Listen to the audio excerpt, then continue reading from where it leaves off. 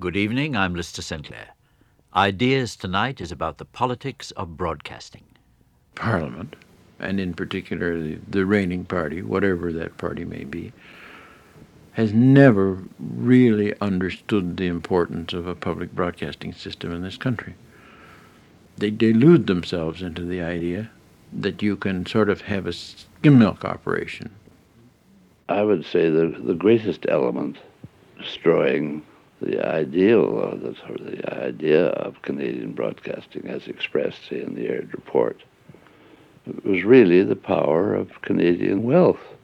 I can't prove it, but I would suggest that there are more millionaires made out of radio broadcasting than were made out of building the CPR. When Prime Minister R.B. Bennett introduced the bill which created Canada's first public broadcasting agency in 1932, the Canadian Radio Broadcasting Commission, he told the House of Commons that he wanted to be assured of complete Canadian control of broadcasting, free from foreign interference or influence. 20 years later, when television was introduced, the Liberal Minister of Transport, Lionel Chevrier, praised Bennett's foresight and reaffirmed the idea that only a public agency could be relied on to produce Canadian programs. Today, about 75% of what Canadians watch on television comes from the United States, and public broadcasting is only a small part of the whole system. This program asks, what happened? It's written and presented by David Cayley. The Broadcasting Act of 1936 was the fruit of dreams, the dreams of Alan Plant and Graham Spry and the young men and women of the Radio League.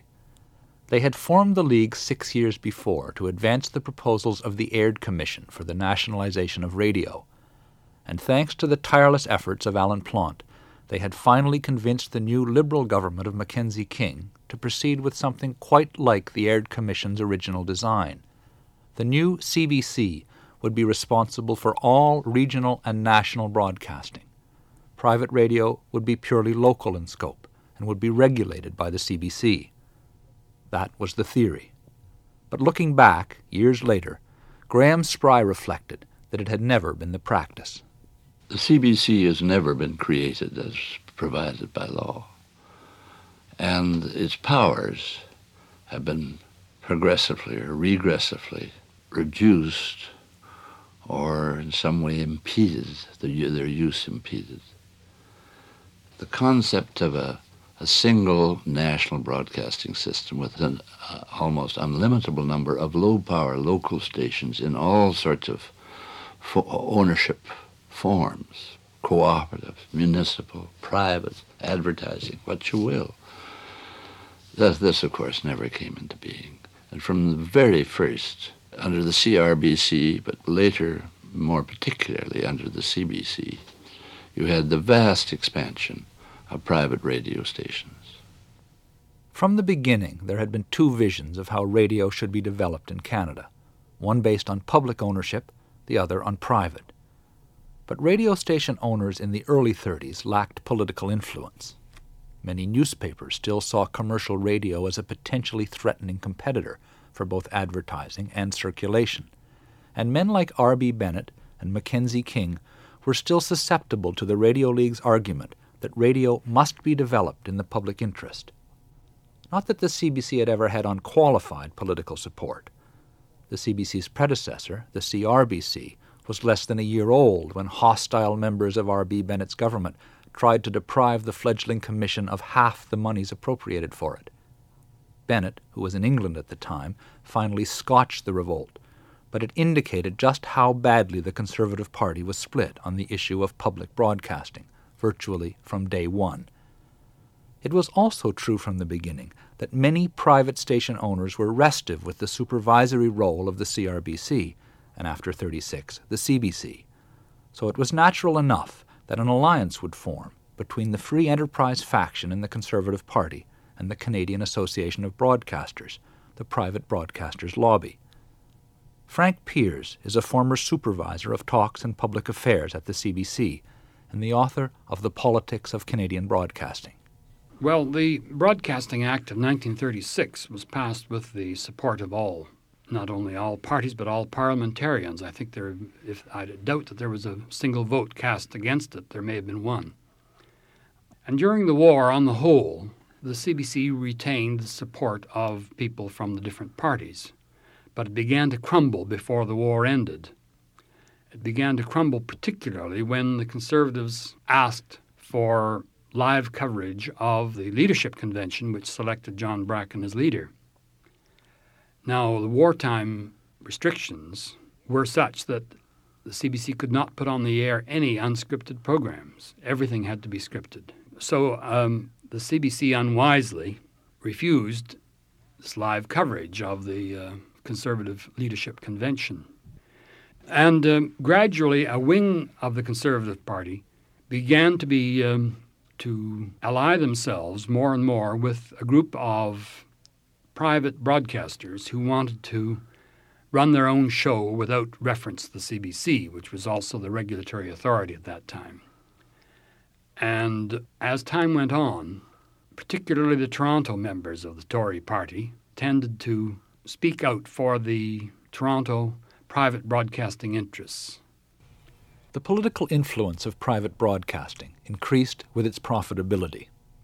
Between 1938 and 1940, for example, commercial revenues for all stations nearly doubled.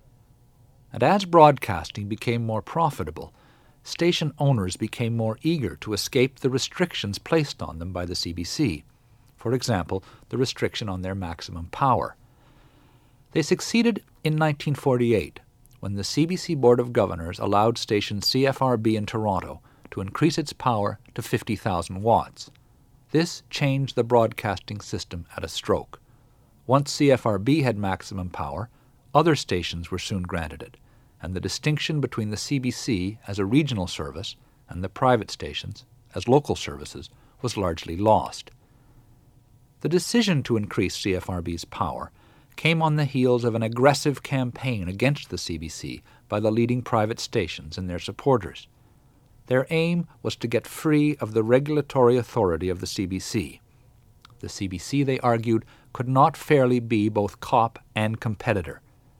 Davidson Dunton, as chairman of the CBC board, staved off the attack. They wanted to get rid of the tutelage of the CBC, the old cause that their competitor is regulating a competitor, and so on. And they fought that. I think there was 47 particularly huge publicity campaigns, advertisements in newspapers, stuff on the air, and so on, the horrors of this system. We fought to keep the powers of the CBC because it was the only way we could see in which you would have a coherent, unified system of one body responsible for the, if you like, the positive and negative sides of broadcasting, of trying to check people from doing completely stupid things, but to my mind, much more important, of building up really good Canadian programming and Canadian coverage. During the campaign of 1947, some of the private broadcasters and their allies worked themselves up to a feverish rhetorical pitch. They portrayed the CBC as a brutal, bureaucratic juggernaut and a threat to free speech. This reflected the views of the wealthy independent stations which dominated the Canadian Association of Broadcasters, but it obscured the high degree of cooperation that actually existed between the CBC and many smaller stations. A great many private stations were affiliates of the CBC in radio, on the Transcon or the Dominion Network. There are very few that weren't, in effect. And so, in lots of ways, they were partners in the same job. We wanted them to do a good job, and they wanted the CBC to do a good job. And I remember the meetings with the affiliates used to be extremely interesting, you know. Interesting? Yes, but and heated sometimes. They would be, in general, wanting more popular programs, want to have less what they would call dull programs in reserved time. In other words, ones we would regard as more substantial kinds of programs, that sort of thing. But in a rather good-humored way, because they knew the CBC network was extremely important to them, and it was important to CBC because it couldn't get the funds, or didn't have the possibility of putting a station for every area in the country. And I think, given the nature of Canada and the compromises necessary, it was really quite remarkable, I think, I don't think any other country in the world has achieved as good combination of sponsored and non-sponsored programs, commercial and non-commercial programming, and of cooperation of privately owned stations and publicly owned stations. And I think just taking that period of radio, Canada had for its size, for its complexity, for its two languages, had a darn good radio system compared with anything in the world. This mixed public and private system, while it lasted, was a unique Canadian hybrid. It worked, typically, by compromise, and the CBC did a lot of the compromising. In fact, the Massey Commission in 1951 reproved the CBC for the leniency of its regulation. But the CBC did always insist on its control of networks, its right to require stations to carry its programs, and on its primacy within the system. Particularly from 48 on, we were beginning to work actively on television. And we thought it extraordinarily important that the CBC have the coordinating power in the developing of television, not some helter-skelter thing. And that wasn't as simple as a lot of people think. There are quite a few forces, influences, among the public, of course, but among members of Parliament and right in the Cabinet, who said, television's such an expensive thing, let the commercial people do it. Don't get the CBC into this thing. They might come in later, but let the commercial people take the chances. And we fought very hard against that. And then out of our resistance, I think, came the Massey Commission, one of whose major tasks set up in 1950 was to look in the question of who should handle television. Vincent Massey had been a member of the Radio League and was extremely sympathetic to the CBC. His commission recommended that the CBC should develop television, and the government agreed. The CBC would get stations in the 5 major population centers, plus Ottawa.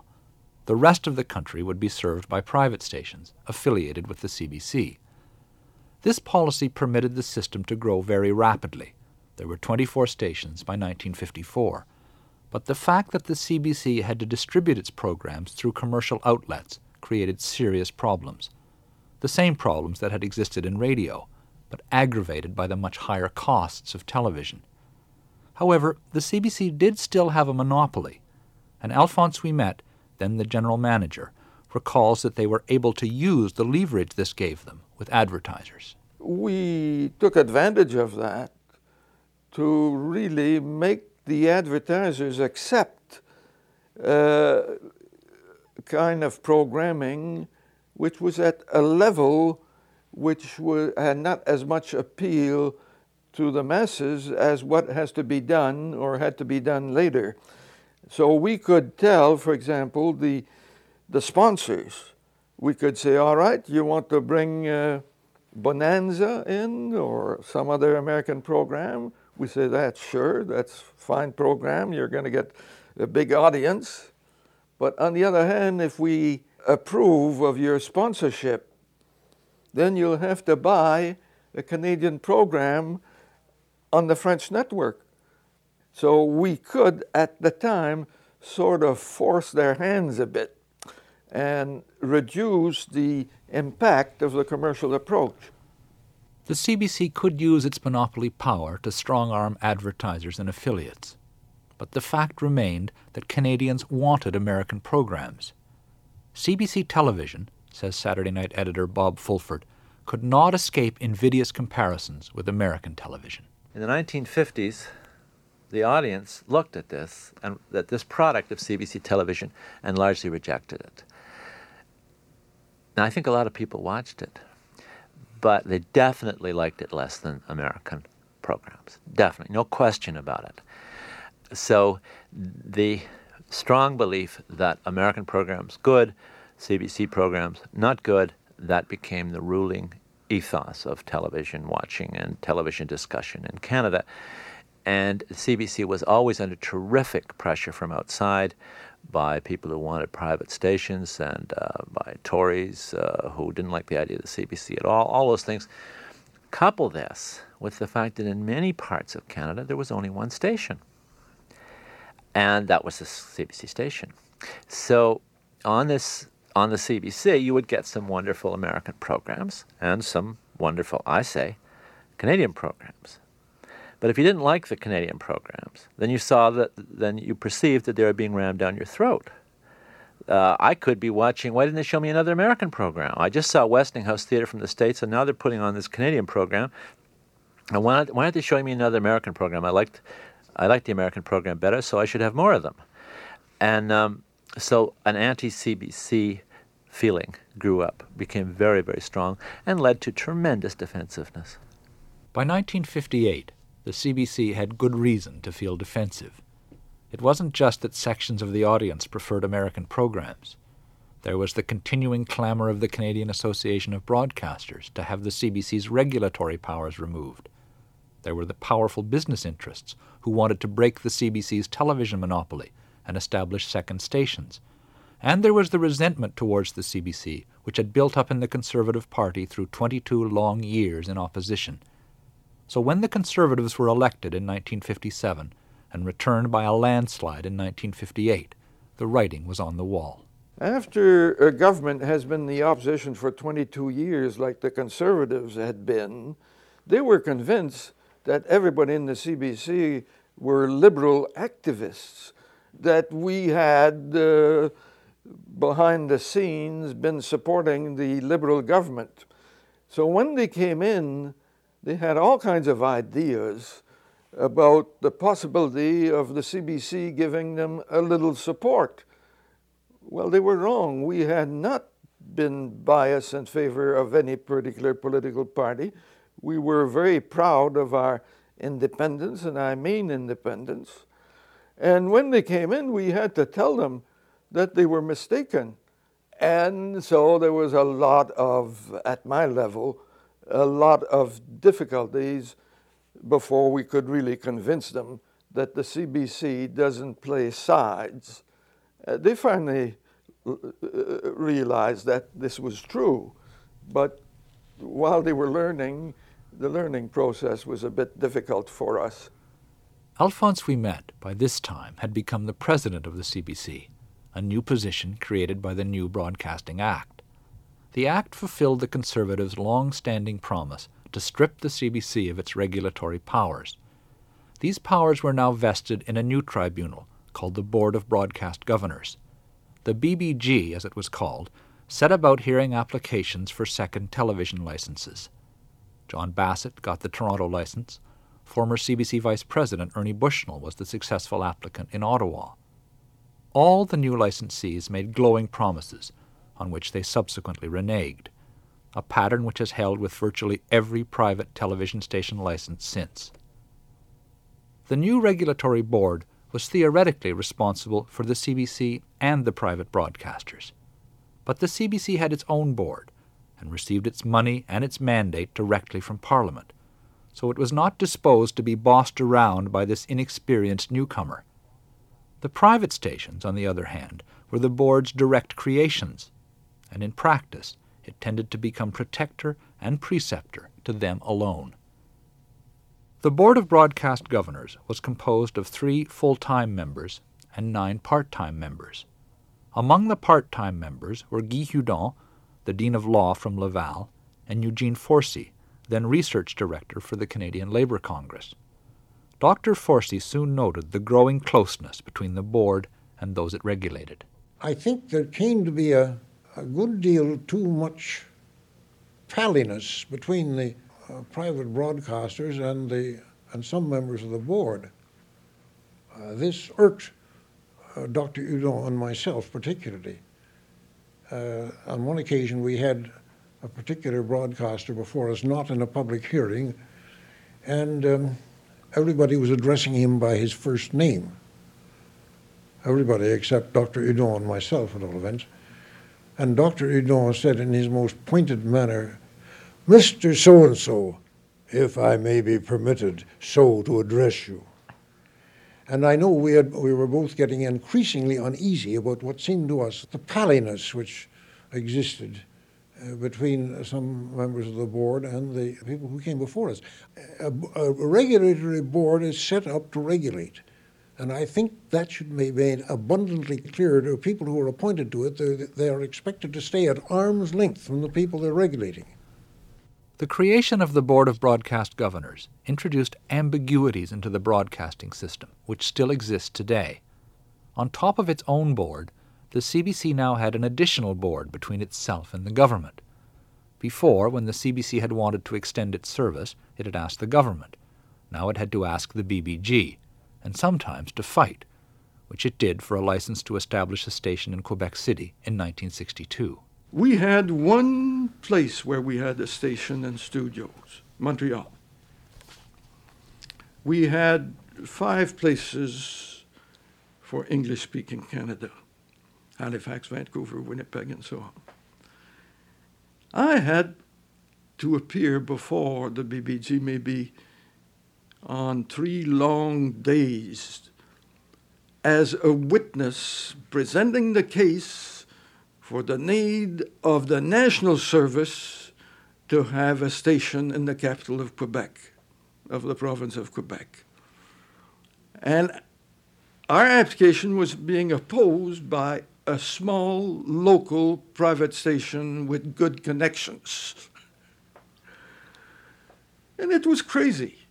There was the CBC saying, we need a station here because we must have more French originations and not all from Montreal. There is talent here to develop and so on. Well, somebody else was saying, boy, if you let me come here and, I'll make so much money or whatever it is.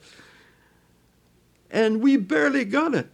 2 of the governors had to resign. The thing that I resigned over was the question of a French television license for the CBC in Quebec City. Eugene Forsey. This came before us over and over and over and over again. I can't remember now how often. And we were given to understand that there were all sorts of complications about general principles of broadcasting which had to be worked out, and there might be this and that and the other development in the future, and we couldn't really say. And finally, Guy Hudon and I lost all patience. And we didn't think that the reasons given for delay were valid, and we were tired of being told, next time there'll be a decision, next time there'll be a decision, next time there'll be a decision. But we could get nowhere. Our colleagues simply did not agree with us, and we thought that we thought the time had come for a decision. We thought the decision ought to go to the CBC, so we got out. The Board of Broadcast Governors was only one of the crosses the CBC had to bear in the 60s. There was also the new CTV network, which had become precisely what people like Davidson Dutton had warned that it would, a sort of quasi-American network in Canada. This faced the CBC with the powerful temptation to keep pace by becoming more American itself. And the CBC was divided internally. The senior management in Ottawa were estranged from their program staffs in both Montreal and Toronto. In the early 60s, the struggles were mainly over questions of taste or aesthetic daring. Should the CBC present plays by writers like Edward Albee or Jean Ennui? But by the mid-60s, it had come to open warfare over the contentious television series This Hour Has 7 Days. When Ottawa refused to renew the contracts of the program's much-loved hosts, Patrick Watson and Laurier Lapierre, the producers of the show decided to take their case directly to the people. Management survived the resulting showdown, but its reputation suffered. Secretary of State Judy LaMarche epitomized this popular impression when she made her infamous remark that the CBC had rotten management. The CBC also spent the 60s being poked and prodded by various official inquiries. In 1961, Graham Spry estimated that since the beginning of the CBC, fully 1/3 of the time of its senior management had been taken up with royal commissions, parliamentary committees, and the like. After 1961, it got even worse. And then, finally, in 1967, the government decided on a new Broadcasting Act and a new regulatory agency, the CRTC. Herschel Hardin is the author of a rather caustic history of the CRTC called Closed Circuits. The CRTC came from great disappointment in the performance of the Board of Broadcast Governors, the agency which preceded it, which was regarded in all the right circles in Ottawa and elsewhere in the country as having done a terrible job, having allowed things to get out of hand, and not really having stood up for Canadian objectives. Also of being, if not incompetent, at least not well enough briefed, without enough of an information base, without enough expertise to deal with the very sharp and manipulative private broadcasters. The CRTC grew out of this dissatisfaction with the BBG and a rising nationalism, with Judy LaMarche's who was the minister at the time, Judy LaMarche's unhappiness with the administration of the CBC and of the way things were going, looking for a stronger hand that could, in effect, comment on the CBC and control the CBC and make it do what it was supposed to be doing from a distance. She brought in Pierre Junot, who had been with the Film Board. Harry Boyle was put on the CRTC, and these were two people quite a cut above the BBG personalities, or so it was seen, and they came in in a spirit of great excitement and great hopes for a reform of Canadian television. Well, what was the first take of the Eastern media, particularly, on the CRTC and on its chairman and vice chairman? Well, the first take, of course, was of a new broom, a much more alert, independent of the industry, willing and prepared to make the private sector do whatever it could do, as well as shaping up the CBC. The real image of Junot and Boyle was created by the Canadian content hearings in 1970. Which turned into a rather vitriolic attack on the commission by members of the Canadian Association of Broadcasters, the private broadcasters lobby. Very vicious, very personal, very ill-informed, almost to the point of comedy. And against this foil, the image and prestige of Junot and Boyle skyrocketed, and they held their ground in terms of the cut and thrust and parry of the debate at these Canadian content hearings, which were intensively reported, and in effect became nationalist heroes. It was as a nationalist hero that Pierre Junot rode out to do battle with the CBC in 1974. The occasion was a license renewal hearing, and it became rather acrimonious when the CBC decided to push back. Critics of the CBC had come, at CRTC expense, from all over the country, and they said, in essence, that the CBC had become too commercial and too American, that it had lost its central place in the intellectual and artistic life of Canada. The CRTC's prescription was for the CBC to get out of advertising.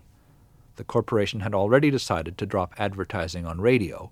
The CRTC now ordered a progressive reduction in the number of television commercials. CBC President Laurent Picard fought back, and in the end successfully defied the CRTC's edict. Basically, the question at the CRTC hearing of 1974 was a question of the freedom of the CBC. The Broadcasting Act was not giving to the CRTC any real power over the CBC. The fact of the matter is that the CBC report to Parliament. It's much tougher to have a fight with, and sometimes not as elegant, to have a fight with the Parliamentary Committee, of which I had few of them. It's much more uncomfortable than to work with the CRTC. But the fact of the matter is that the CBC has always reported to the Parliament, not even to a minister, to Parliament. And the 1974 fight, if you want to call it like that, or hearing, if you're more polite, was about that. Ranged against Picard at the 74 hearing were what he called the intellectual angels of English Canada. He was particularly wroth with Bob Fulford of Saturday Night Magazine and the CRTC's vice chairman, Harry Boyle. Picard felt that they were simply unwilling to face reality. And the reality was that the CBC simply couldn't afford to drop commercials. The real cost in terms of the utilization of money for program, of taking out the commercial from the CBC, is in the range of $500 million. It will be an incredible mismanagement of money. The president of the CRTC at the time said, if you had to start all over again, would you be commercial? Well, no. If God promised me everything, I said something like that, no. But the fact is that you have to face reality. And it's unbelievable that after 10 years, there are so many people who have not understood that yet. And you have to remember that I'm the one who cut the commercial on radio. Because there was a lot of noise in commercial, if you understand the word noise in terms of physics, a lot of thing with the commercial, bad taste and all of that, with income which was relatively small and a destructive capacity which was very high. And I canceled the commercial on television, on radio. But now when you move to television, it's because you don't understand what television is that you try to do the same thing. It's a totally different structure. And cost structure and all of that. But Angel, don't worry about costs. You refused to do what the CRTC asked. Clearly. You've said you didn't even read the report. Well, I'm joking, but it's judgment. partly well, true. Partly all right, true. you've said metaphorically. Well, we have to write legend at some point. What were the subsequent politics of your defiance of the CRTC? Nothing. You never got a call from anyone in the government about this? I understand that the government, the cabinet, or the governor in council is the arbitrator between the two, which I like very much, as I see the independence of the CBC as the first key point. We had a call, if I remember well, 6 or 7 months after. We had a first meeting to discuss that, and I didn't hear about it anymore after that. The 1974 hearing made it plain that as far as the CBC was concerned, the CRTC was a paper tiger. The real power was with the government, and because the government didn't want to pay for a non-commercial CBC, it had no choice but to back Laurent Picard. The whole affair was laced with bitter ironies. First there was the CBC, which should speak for the public financing of television, instead being reduced to defending its own commercialism. And then there was the CRTC, attacking the CBC for failing to live up to the lofty aims of the Broadcasting Act, while itself presiding over a major Americanization of the broadcasting system. The CRTC was set up to administer the 1968 Broadcasting Act, and the Act was quite clear that the programming carried on Canadian systems should be predominantly Canadian. But almost immediately, the Commission was confronted with a dilemma. American network signals were being distributed by cable in southern Canadian cities. Should the Commission allow these signals to be transmitted by microwave to cable systems in cities distant from the border? The CRTC said no. Off-air reception of American networks along the border couldn't be helped, but to actually build Canadian facilities to transmit American networks throughout Canada, that, said the Commission, would represent the most serious threat to Canadian broadcasting since 1932. 4 months later, under intense popular and political pressure, the CRTC relented and said yes. They eventually had to capitulate. The inequity of this and the political pressure of it eventually bowled them over. What they failed to do was to say, we'll do this, but we'll only do this if, through the extension of the system, responsibility is also placed on cable operators by legislation to contribute financially to Canadian programming as the quid pro quo. That would have allowed them to get out of the argument that there were censors trying to stop programming at the border. They could have made the argument that we're all in favor of American programming, British programming, you name it, but also Canadian programming. And if you want to exercise the liberty of getting all the American programming that there is, you also have to make a very heavy contribution to programming from your own country. Well, they didn't do that. They didn't say to the government or announce publicly, which would be talking to the government, that you take the political heat until you're willing to take responsibility for legislation of this sort. And until you do, we're not going to move. And let your backbenchers from upcountry suffer and let them raise their voices. It's your policy to make, not our responsibility. And many, many years later, Pierre Junot, who was then president of the CBC, at a public hearing, did allow that he had made a mistake on that point, that he had not tied the two together. The CRTC was in a box. Its instructions were to safeguard the Canadianness of Canadian broadcasting, but the only way to get anything more than token Canadian broadcasting was through public financing, and the CRTC had no power to create new public television, so it licensed new private television instead, starting in 1972 with the Global Network. Herschel Hardin believes it was an act of frustration. And one of their frustrations was that they couldn't get CTV to do what it was supposed to be doing, and the CBC wasn't altogether an angel either when it came to Canadian content. Okay, what they should have done was said, this is hopeless. What we need to do is to have more public financing of television because structurally is the only thing that's appropriate. And if you, the government, are not willing to do it, we're going to resign, because why get caught up and waste our energy and our vision in a useless exercise? This is a diversion from where we really should be going. Well, they didn't think that way. They tried working within what they already had on hand. And what they already had on hand was not the ability to create new public television or strengthen the CBC, which would require legislation, but the ability to license a new operator. And so they were vulnerable psychologically and in their own self-esteem to a pitch that said, look, we're going to offer you a solution. We're going to be better than those other guys. And this will give you a lever to use against CTV. So although there was a lot of skepticism, and I would think that people like Harry Boyle, for example, were skeptical about it, they were willing to give Global a chance. Well, taking a flyer on somebody who makes promises is not necessarily a bad thing.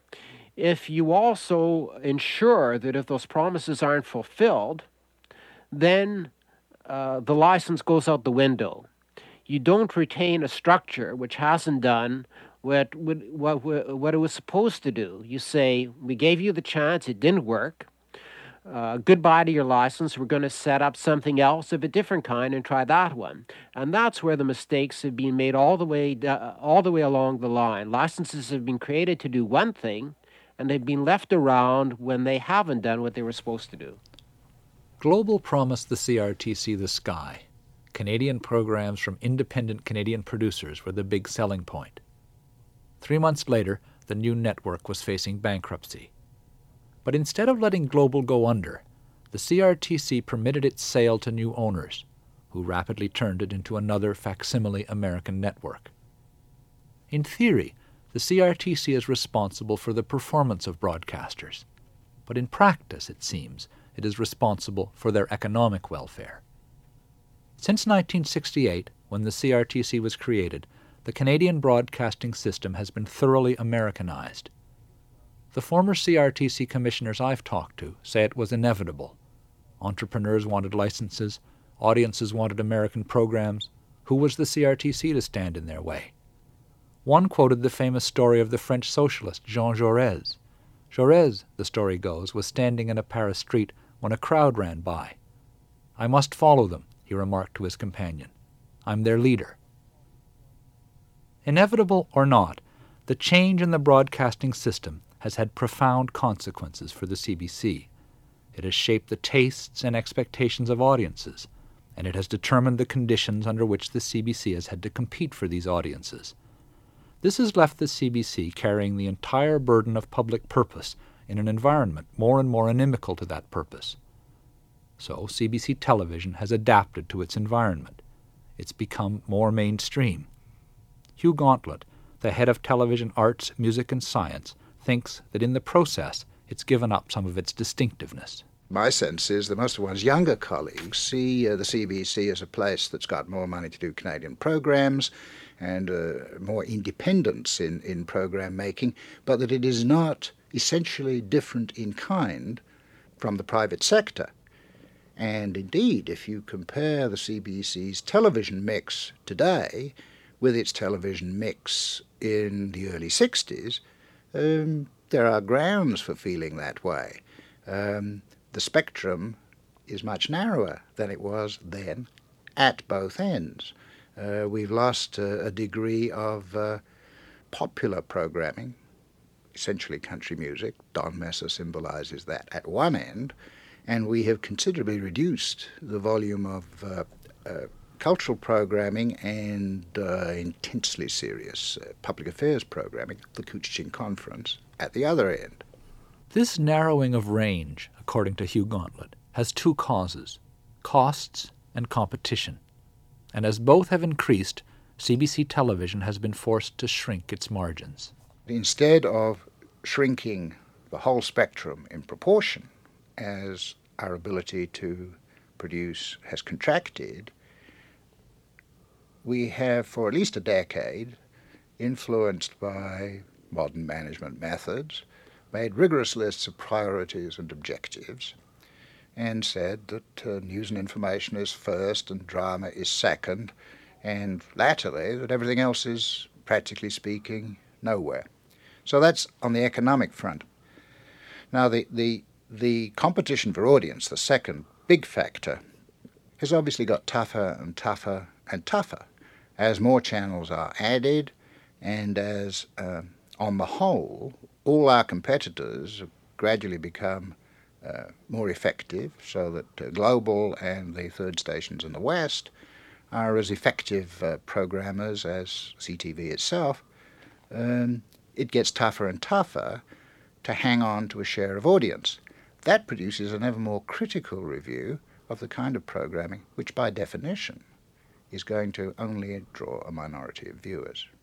And when you look at the costs per thousand of that in this kind of economic climate, I don't blame program directors for saying that they want less of it, because they absolutely have to spend the money on the primary goal of Canadianizing the popular entertainment. Canadianizing the popular entertainment is certainly one of the things that the CBC should be doing. So is maintaining our existing strengths in news and information. But the elimination of both the highbrow and the lowbrow, the innovative and the eccentric, is a very costly loss for public broadcasting. What CBC television needs to solve this problem is simply enough said. It needs more money, and it needs more channels. During the presidency of Al Johnson from 1975 to 1982, it almost had both. The story of how, in the end, it got neither is a virtual parable of the CBC and of Canada. Johnson became president in 1975 and quickly decided that the theme of his presidency must be the Canadianization of television. He and his staff produced a document called Touchstone for the CBC. One of the things it proposed was a second television network for the CBC. Radio already had two networks and used them effectively to serve both mass and minority audiences. Now, said Johnson, television must do the same. Only with a second network could CBC television address its basic dilemma. Television is hamstrung because, in the first place, we are partly commercial and we are partly public, tax-supported. And you have mixed messages going to the producers of television. At one moment, you're telling them, produce a program that will garner large sums of money to enable us to produce Canadian programs, and then the next minute you're telling them, but we want you to do a thoughtful reflection on this subject or that subject. There are mixed messages. Secondly, the problem is that you cannot serve the regional and the national mandates of the Canadian Broadcasting Corporation on a single network. You haven't got the network time, the air time.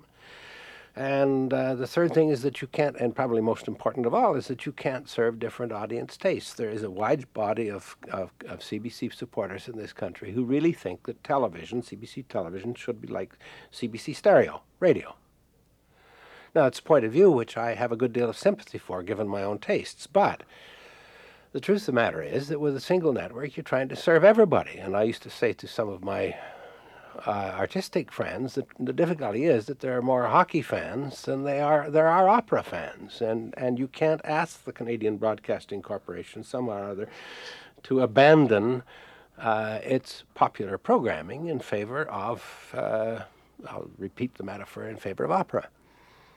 When you have two services, you then are in a position to mold them so as to serve particular tastes in each of the two services.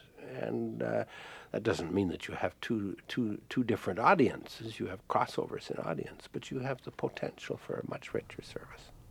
What was needed to realize this vision was money, and that depended on the government. At first, the situation looked hopeful, thanks to some spade work that had been done by Laurent Picard, Johnson's predecessor.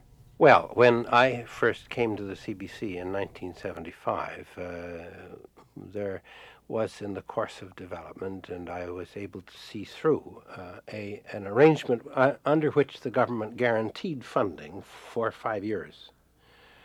There was a decision of Cabinet that the CBC would receive an annual increase of 5% in real dollars, in real dollars.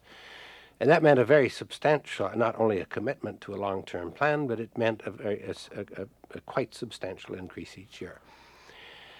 That continued, that arrangement continued until 1978, when Prime Minister Trudeau announced a very substantial $70 billion cut.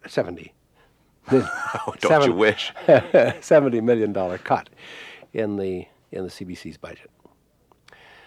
Now, that I'm not about to suggest what relationship existed between that decision on the one hand and on the other hand the fact that the CBC was under very heavy pressure in 1976-77 because of the allegations about separatism in the CBC French service.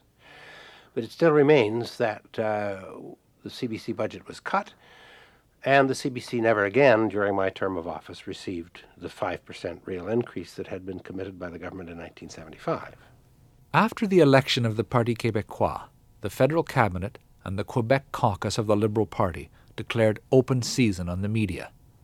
André Ouellette told the House of Commons that Radio-Canada was infested with separatists. His cabinet colleague, Mitchell Sharp, echoed his charges. And may I ask, what is the CBC, owned and paid for by the Canadian taxpayers, doing to help to break down the barriers surrounding the two solitudes and to promote harmony and understanding? My observation is bloody little. With hysteria in Ottawa increasing over separatism in the CBC, the government asked the CRTC to look into it. CRTC Chairman Harry Boyle convened an inquiry, which exonerated the journalists of Radio-Canada, and gradually the shouting died down. But for the CBC, the damage had already been done. If the government was in a mood to blame the messenger, Radio-Canada could hardly win covering the referendum, no matter how even-handed it was. And Al Johnson lacked the political influence to regain the support of Cabinet. So, when his CBC2 proposal finally went to the CRTC in 1981, it went without any commitment by the government to pay for it. John Meisel was then chairman of the CRTC. My reaction was one of anguish and pain, essentially, because the idea of a CBC2 I thought was a wonderful idea. I couldn't have found a more appealing to me, and not just to me personally, but also to me as at that point as a regulator of broadcasting in Canada, in keeping with the tenets of the broadcasting. I thought it was a terrific idea. But there were some very, very serious problems with it. Primarily, of course, the fact that there was no money for it. The money that was to be allocated, I believe, if I remember correctly, it was estimated to be something like $35 million a year, had to be taken from something else.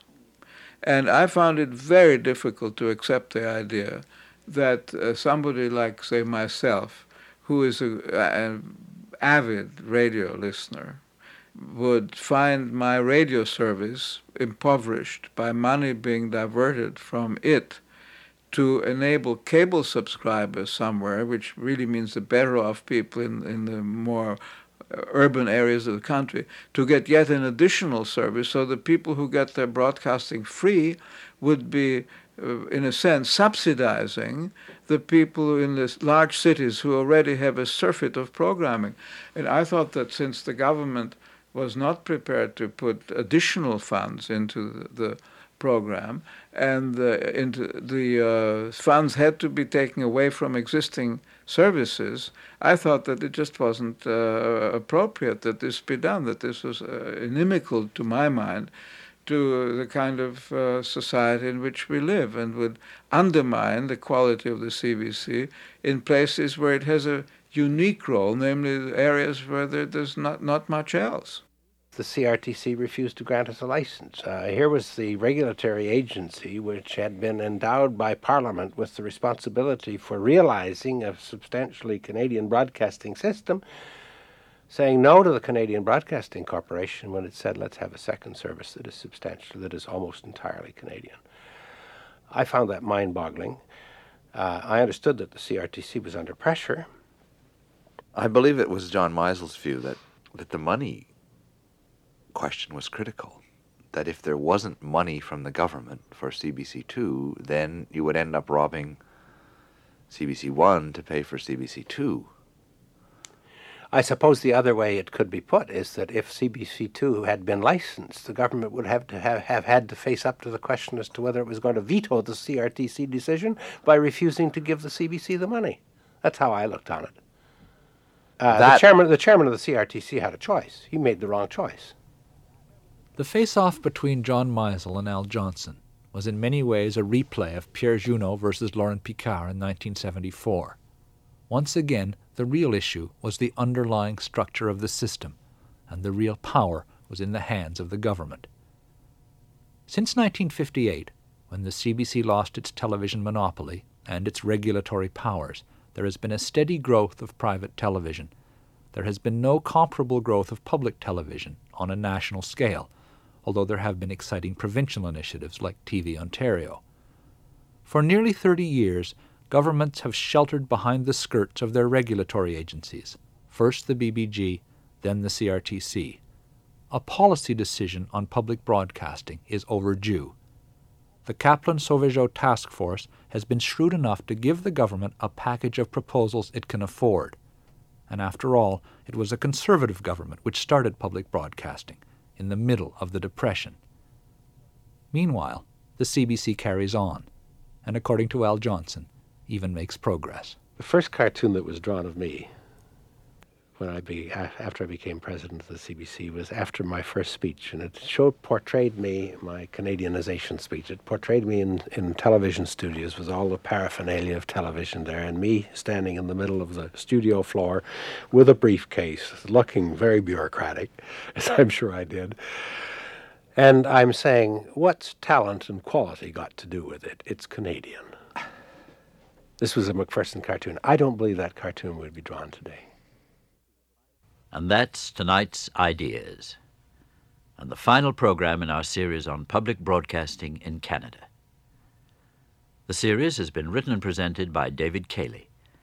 Technical operations, Derek Stubbs. Production assistants, Gail Brownell. Archives research, Ken Pewley. Producer, Bernie Lucht. You can get a printed transcript of this 5-part series. The whole thing costs $5.